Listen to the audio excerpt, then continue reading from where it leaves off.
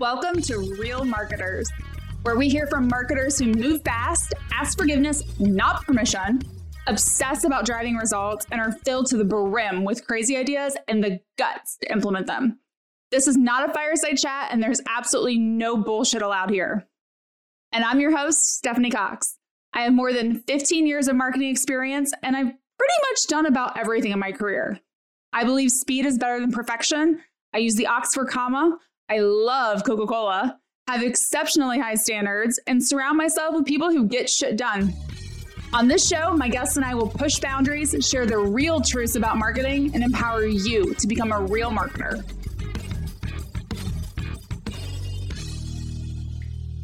So first question, tell me something about yourself that few people know. This is always the funniest question because I feel like I'm a very open person. I'm like always posting on social media. So I'm like, I don't know, everyone knows everything. I feel like a lot of people who know me online though, and not in real life, I guess, don't know I drive a Hyundai because they never see my car and I don't post my car on social media. So I drive a Hyundai and I love it. That is not what I was expecting. I'm like, I don't know, everything else is online.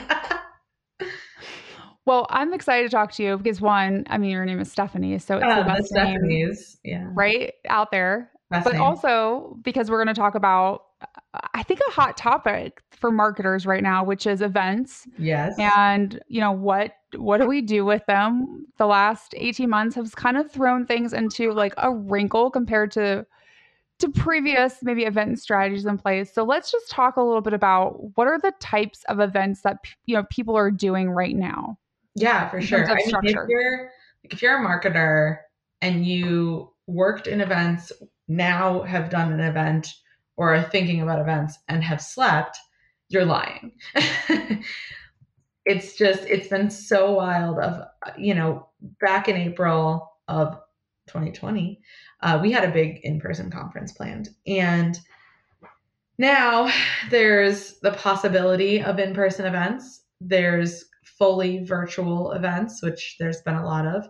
And I think those even run the gamut from a webinar to a happy hour to a full-on multi-day conference. There's software that gives you the ability to have like a 3D experience where people walk into a virtual conference center. And then I think we've started now going back to, I know like I've attended one small in-person happy hour. And then of course there's the hybrid experience, which is very popular right now. It's kind of the how can we be all things to all people type of event. It was funny you were talking about like if you're in charge of events, you haven't slept. And I'm like, is that different than normal? Because I feel like, right, every event marketer or when I've been playing a role in large conferences, I don't feel like I sleep like 6 weeks up until the event or during the week of the event or at the event. Yeah. And then I like crash for 3 days later. I don't recommend it, but that's reality. Yeah, same here. And we've done 12 events in the past 18 months because we're like virtual events. We got to do virtual events. And I feel like I've had that same cycle of like 6 weeks of panic and 3 weeks of crash every 6 weeks for 18 months. Right. It's exhausting. So let's talk a little bit about, virtual events. And I really want to get into hybrid, which are a whole separate issue. So with virtual events, I love what you said when you were talking about like the gamut of virtual events, because, pre-2020, we didn't call them virtual events. We called them webinars. Yes. So, I get so offended when someone calls my virtual event a webinar. I'm like, it's so much more. Right. But it's true. Like in a webinar was basically, we talked at you. And now I feel like with everything that's happened in the last 18 months, you have true virtual events that are trying to mimic the connections that you could create in person and the in-person experience. And then you have webinars that are now calling themselves virtual events and all other things. So let's talk about, when you think about a virtual event, what is the best in class virtual event experience in your mind? Yeah, absolutely. I researched a bunch of software, wrote a lot about it at the beginning, and anything I learned, I pretty much wrote about, and then experienced a few attended events on my own. And I think for me, the thing that bothers me the most is I don't have a preference of whether something's live or what is really popular is Simulive, which is where something plays kind of like a premiere. It plays at the same time for everyone. So if you join 5 minutes in, you're 5 minutes into the video. It's not on demand. So everyone's watching at the same time and they can chat and it's like watching the event, but the session itself was pre-recorded. That's Simulive, if you don't know. I'm a big fan of Simulive, but I wouldn't say that one is better than the other or that Simulive is better than live if you can justify why you're doing it. So like if you're doing a live stream in a virtual event, you have an opening keynote, it's streaming live from wherever, whoever's desk, the office, the stage, whatever you can manage, that's great. You better make it worth having done it live. Like quality internet, tech issues happen, of course, always, but like do everything you can to mitigate running into any tech issues, because the moment your live stream drops, you lose people and you kind of lose confidence from everyone in that moment, which is just an unfortunate truth. And then you have to engage your audience in a way that makes it valuable that they spent their time there live. Like we're in a time where anyone can watch anything they want at any time on their own time without commercials. So why would I have to still show up at a specific time to watch something when I can, watch any show on Netflix at my own time of my own choosing? So if it's live, you should be asking questions that engage your audience and then showing their answers on the screen or reading them out loud, making people feel special. That's something people love, is seeing their name on screen, hearing their name said by a speaker. So if you're not taking the opportunity to make your live event somehow engage your audience in real time, don't do it live. If you can't almost guarantee within reason that the stream is going to go well quality-wise, don't do it live. Then Simulive is another interesting thing because I'm a big fan. We've done a lot of our events with Simulive sessions. You can have multiple sessions going on at a time, and it's a lot easier for your event staff to manage. When something's pre-recorded, you can edit out any little glitches, and so it's any stumbles. You don't want to take away the humanity of it, but it feels relatively polished, and so that allows you to add things like music or cuts or a logo. So if you just pre-record what's essentially a Zoom webinar or a conversation of two people and then pop it up there and play the recording, that's not doing Simulive justice. Like you have the time to record something, refine it, edit it, and make it amazing. Again, we have Netflix quality content out here. I'm not here to watch your like webinar where you share your screen, your video is a tiny circle at the bottom. So to me, best in class virtual events incorporate all of those elements. They have great live, exciting things that engage the audience. They have polished, quality Simulive content that can be watched in real time with other attendees. And then they have a community aspect, whether it's just the chat. You have that one-to-one video speed networking that's really popular. Sometimes there's breakout rooms with discussion table, like roundtable discussions. Anyway, where you can really get to know each other. And then I think everyone might be in this type of a conversation waiting for me to say sponsors. But sponsor booths to me are just like such a waste in a virtual event. If you think about preach. Like who goes to your virtual booth? No one. No one goes to your in-person booth. No one's going to your virtual booth. And I've seen a couple people do it okay. Like they'll have a booth and they'll say, for everyone who comes and has a conversation with us, you get entered to win like these crazy cool Bose headphones or something. And that's cool. But it works just like it does in an in-person event where you're going to get unqualified people having a waste of time conversation just for a chance to win something. So to me, what we've done is we incorporated our sponsors into our events and had them teach an educational session about something related to what it is they do. So like some good friends of ours, Design Pickle, they're hilarious at creating video content, but we didn't want them to spend 15 minutes selling their service, selling Design Pickle. So they created a really great session about how to create fantastic graphics for videos. And they're actually teaching something that's so valuable. And then they, of course, have their logo and there's a little information about their website at the end. So I think all of those things together is how I've found success and what I hope to see in virtual events. And also, I don't want to see your band play. Like, don't live stream a band for me. I don't want to play trivia. No. Well, and it's funny that you mentioned that because we can talk about sponsors probably for an hour. Yeah. And, I think so many marketers are like, oh, I do events and I have a booth and I got all these leads. And I'm like, yeah, but you gave them an incentive to go to your booth, whether it's through the conference and like some sort of stamp passport, whether it was through a Beats headset, and then you give them back to your SDRs who have to call them. And all these people are like, I don't want to talk to you.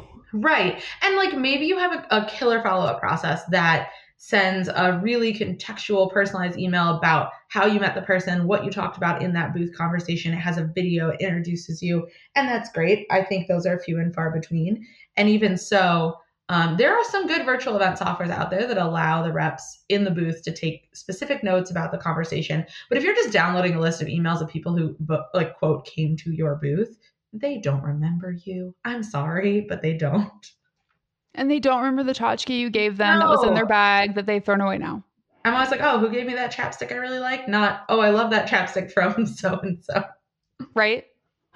No, completely. That's why I always tell people, like, don't do booth items. If you're doing a booth, everyone's like, oh, I did pens or like chapstick with my logo on it. No, you know what you should do? You should give me food. Yeah. Oh, I know. Food that's prepackaged that I can take with me and eat on the plane on my way home. Yep. I totally agree. Food is great. I also like the one tchotchke giveaway that has stood the test of time for me was a deck of cards, because every time I use them, I see the logo on the back of every card. But also, like, please don't everyone go starting creating decks of cards now. It was memorable because it's unique. It's the only one I have. And it was actually SurveyMonkey. They created a cool design on the back they made all the kings and queens monkeys. And it's really funny. Well, and you can always use a deck of cards to like entertain yourself, like while you're at the airport or whatever. And I feel like it's one of those things that you don't buy for yourself very often. Yeah. And like you can play, games with like your colleagues in the hotel bar or something. So that was cute. But otherwise, yeah, it's tough. No one wants your crap. Right? No one. So especially like the stuff you give out of the booth, which is just like price point wise, not very exciting. So let's talk about,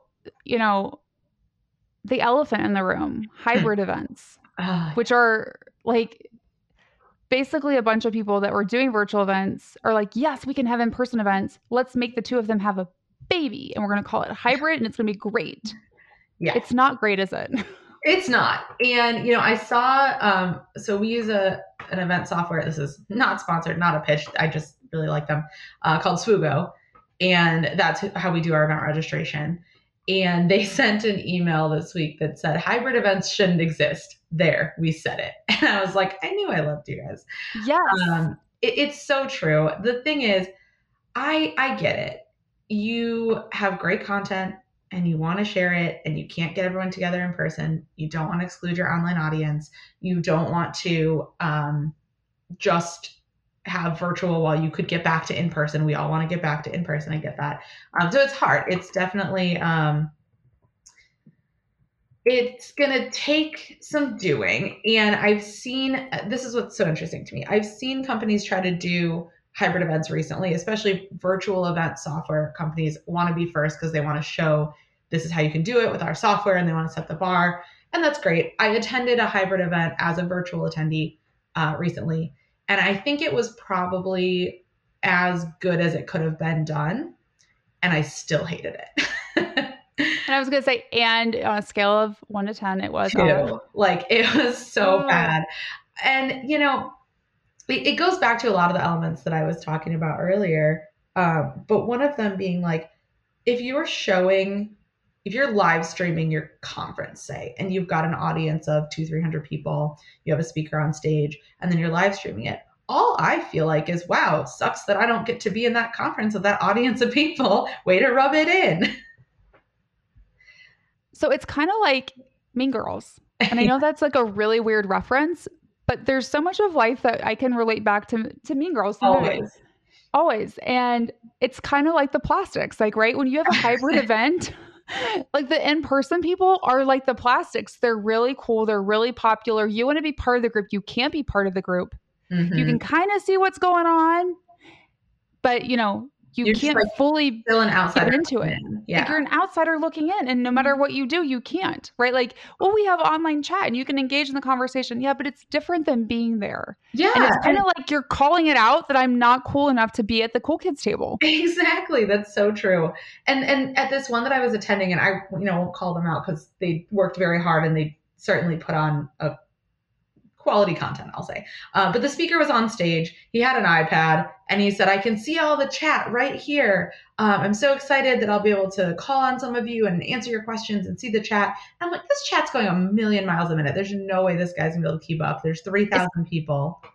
is he also trying to present or talk during this time? He's like How talking. the hell do you do that? You don't, not well. That's the thing. And then the funniest, saddest part was the audio that was being streamed was fairly low volume. And I kept trying to turn it up, and I was like turning up my volume. It was all the way up. And I'm just seeing people in the chat like, we can't hear you. It's too quiet. Turn up the volume. So then this poor speaker who's on stage trying to present and glance down and grab a fun comment like, loving the event, just looks down and it's just utter panic.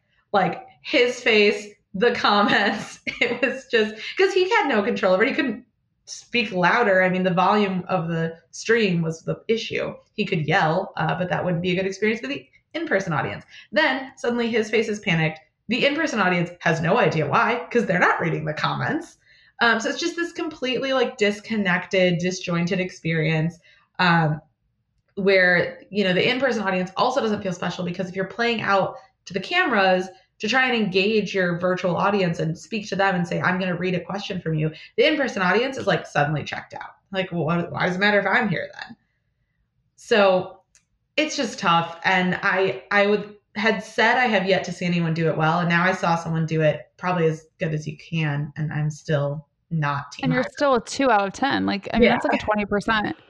And it's like when you try to be everything to everyone, you end up being just less to everyone. You can't, it's not possible. And so you wind up with a subpar virtual experience, a subpar in-person experience, stress for everyone. They even cut to their backstage setup with like a news anchor back there. And I was like, all right, we want to take a look at our backstage setup. And this guy with a switcher is like putting up the next slides and he's cutting to the other camera. And this woman leans over to him and is like, so what's it like back here? And he's like, it's really busy. And then he just went back to what he was doing.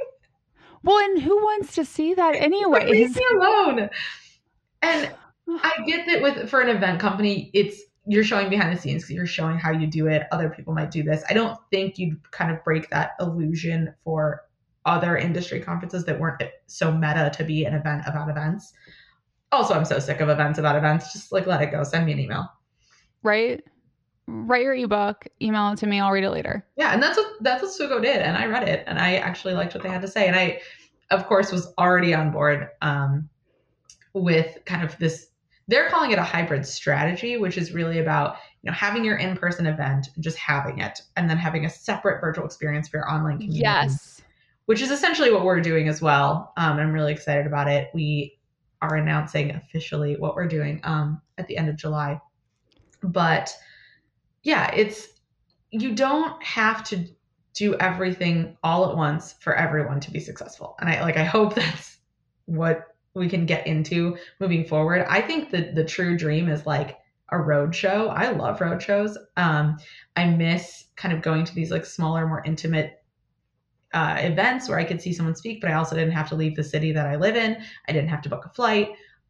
They're easier to manage, and maybe you have a couple key people from your organization traveling around, and then maybe some of the best content from that is then streamed at a later date for people who couldn't attend in person or something. And I think the community aspect is so important. So if you can give people a way to discuss and chat, like I would love to see someone do a road show in every city they're in. They take the best session, they put that online, and then they do like a live Q&A the next day. And then everybody comes to watch it, and then everyone comes to the live Q&A. That would be so cool. The other thing, and this is like less, I think maybe a bone to pick with hybrid events. It's with virtual, or I guess technically hybrid too then. Yeah. So have you ever gotten an email that's like, don't forget to register for my, my virtual event that's tomorrow? Oh yeah. If you want the recording, you're going to have to register. I'm like, no, why can't you already know who I am? I'm not going to come. Can you just send it to me after tomorrow? Like, why do I have to fill out a form? It's so true. And that's something we've learned as well with our online community. So we have an online community of courses and virtual meetups. And one of the things we do is we have all the recordings from our past events. And we put them in an on-demand experience, essentially. So if you want to come to the event, you register and we import you into the event software. You show up live and you attend. Great. You'll get the recordings automatically. If not, if you're a member of our community, guess what's going to show up the day after the event? All the recordings. Wait, what? Are you serious? They just show up automatically. That's the idea. Yeah. So done. Check. Everyone else get on board. Right? Because I literally got an email from someone that was like, hey, we have this event. It was like on Tuesday, and they were talking about an event, I think today. And they're like, make sure you sign up for it so you can get the recordings afterwards. And I'm like, No. no, I'm a customer. You know who I am. Also, I only want people to sign up for my event who are going to attend, because then I know I have a more realistic view of the rate of people who are going to show up. And I know what kind of event I'm putting on. We're doing live workshops at our events. They're interactive. This is another great way to make something live worthwhile. So there will actually be attendees on video interacting. Not everyone. We have up to 16 people on video at a time. They can turn their video on and off if they want to volunteer to answer a question or do a role play. And so in that case, like, I need to know how many people I have, so I know how many breakout rooms I'm going to do. That's a justified reason for having people register. Yeah, register so that you can intentionally not come and we'll email you the recordings. No, be better. Well, and I think it's part of it's because when you think about event metrics, oftentimes, and maybe it's because we've been with virtual events conditioned by webinars. Everyone's like, I had this many webinar registrants and this many people came. And I'm like, why do you care about how many people said they were going to come? Yeah. Because they're not coming. It's so true. And, you know, we get the same question from sponsors all the time. How many registrants do you expect? I'm like, that is the wrong question. And some even say, how many people do you think will show up? Which is fair. That's a fair question. But it's, you know, really how many people are going to show up who are qualified potential customers for you in your industry, in your niche with this price point, and who are going to actually go to your booth and then remember you when you do your fantastic, I'm sure, follow-up. And I'd be interested to hear your perspective, because in my perspective, like, it's real hard to know the answer to that question. It's nearly impossible. Right? It's kind of like, well, I think it could be, let me stick my finger in the air and pick a number out of my head. Yes. 45. I'm glad you agree. You know, the seasonality of events and virtual events specifically is so wild too. And then you just get like virtual event fatigue. So people are obviously, you know, we did an event in 2020 that had, I don't know, 1,500 registrants, let's say. And we got about 80 or 90% attendance rate. So we had like 1,200 people. That's probably not math, but we had like 1,200 people. And then we did the same event earlier this year and had like 500 people. And it's just same theme event, new content. But people are virtual evented out right now, and I get that. But even with the webinars, I don't necessarily care how many people registered. As an event planner, I want to keep an eye on that, knowing like, is my message resonating? Is this content interesting to people? Is this event worth doing? Are we only going to have 5 people there? But yeah, the metrics, I mean, we try to say we want our event sessions rated highly by the attendees. That's something that we measure. We've also started measuring by the DICE standards, which is diversity and inclusion in events and conferences, or conferences and events. That's how you spell. So trying to make our events accessible, diversifying our speaker lineup, you know, these are the things that are valuable to us and to our audience. And we know that that will draw more attendees over time, or more people who want to watch our great content on demand. No, I completely agree. And I love that, you know, you're really challenging how to think about not just like what your event strategy should be, but how you even think about measuring that. So if I'm, you know, a marketer, mm-hmm. and I'm thinking about like, what the hell should I do for events? Like, one, should I invest budget in it? Because I feel like that's been a conversation that's happened over the last 18 months. People have, you know, I think done one of two things, you know, tested virtual events. It went poorly for a variety of reasons. Yep. And then they've pulled the money from events and they've put it somewhere else, and they're trying to see if they should go back. Or two, they've put it in virtual events. They have different results because, let's see, I don't know. No one's knew how to market during a pandemic. Yeah. So some people it's worked well for, some people it hasn't. And now they're trying to figure out, do I continue with virtual? Do I go to in-person? Do I do hybrid? Like, mm-hmm. You know, if you had a blank slate for either one of those situations, like, where would you suggest people start to rethink their strategy? Because we do live in a very different world now. Yeah. I mean, you have to start with your goals. That's always the answer. What are you looking to get? If you're looking for like broad brand awareness, that's obviously going to be different than, you know, a really qualified small set of leads that you can turn into customers. It also depends what side you're on. I know there are a lot of people who say, well, we don't host events. We sponsor events. We go to events. We go to all the booths. That's an entirely different strategy. But from perspective of someone who maybe would host a virtual and or in-person event, and hopefully not hybrid, I would say you got to look at your space too and see who else is doing what. Is there another event in your space just like yours? If there is, how is it? Can you do better? And then, do you have something valuable to say? I think I see far too often, especially earlier in the pandemic, everyone wanted to do a virtual event. And heck yes, for enthusiasm, that's great. But did you have something to say, or did you just feel like you should do an event? Did your CEO come to you and say, what are we doing? I heard so-and-so's doing virtual events. No, not at all. We had an in-person event planned for April 6th, 2020. So really early on. And just after St. Patrick's Day in March, we made the choice to cancel it.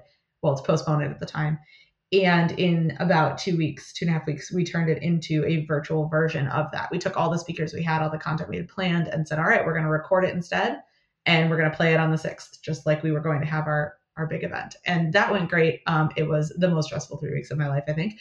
But it was so fun because we already had all this amazing content planned. And we're like, we can't just not share this. It's ready. It's great. And these are things people need to learn. And this is a time where, as we have this massive pivot, for lack of a better word, I'm a big fan of Friends. So I'm just picturing the couch.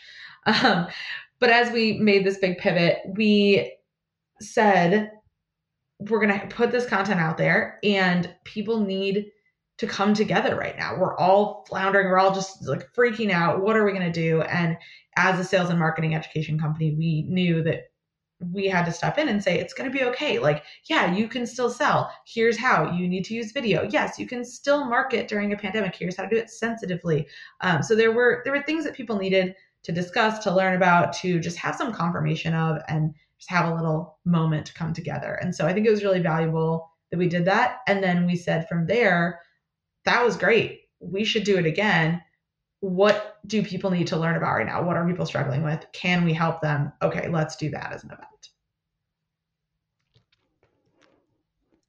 So last question. If you could tell a marketer one thing that they should think about for their event strategy, and it's not, tactical, but strategic, what should they be aspiring to create in terms of the experience? What would that be? I would say make it easy for your attendees to experience your event, however that is, in person, virtual, whatever you're doing. It is always harder for people than you think it will be. Even if you think your directions are clear, if you think your software is intuitive, if you think that your agenda makes sense, it's not, it doesn't, and it isn't. People need help, and the biggest deterrent for people, I think, is if you try to get into an event and it's difficult to log in and you can't find the agenda. So if you can just make it an easy and smooth experience, you're going to already be starting off with happier attendees. You've been listening to Real Marketers. If you love what you've heard, make sure to subscribe, rate, and review our podcast. And don't forget to tell a friend. All of this marketing goodness shouldn't be kept a secret.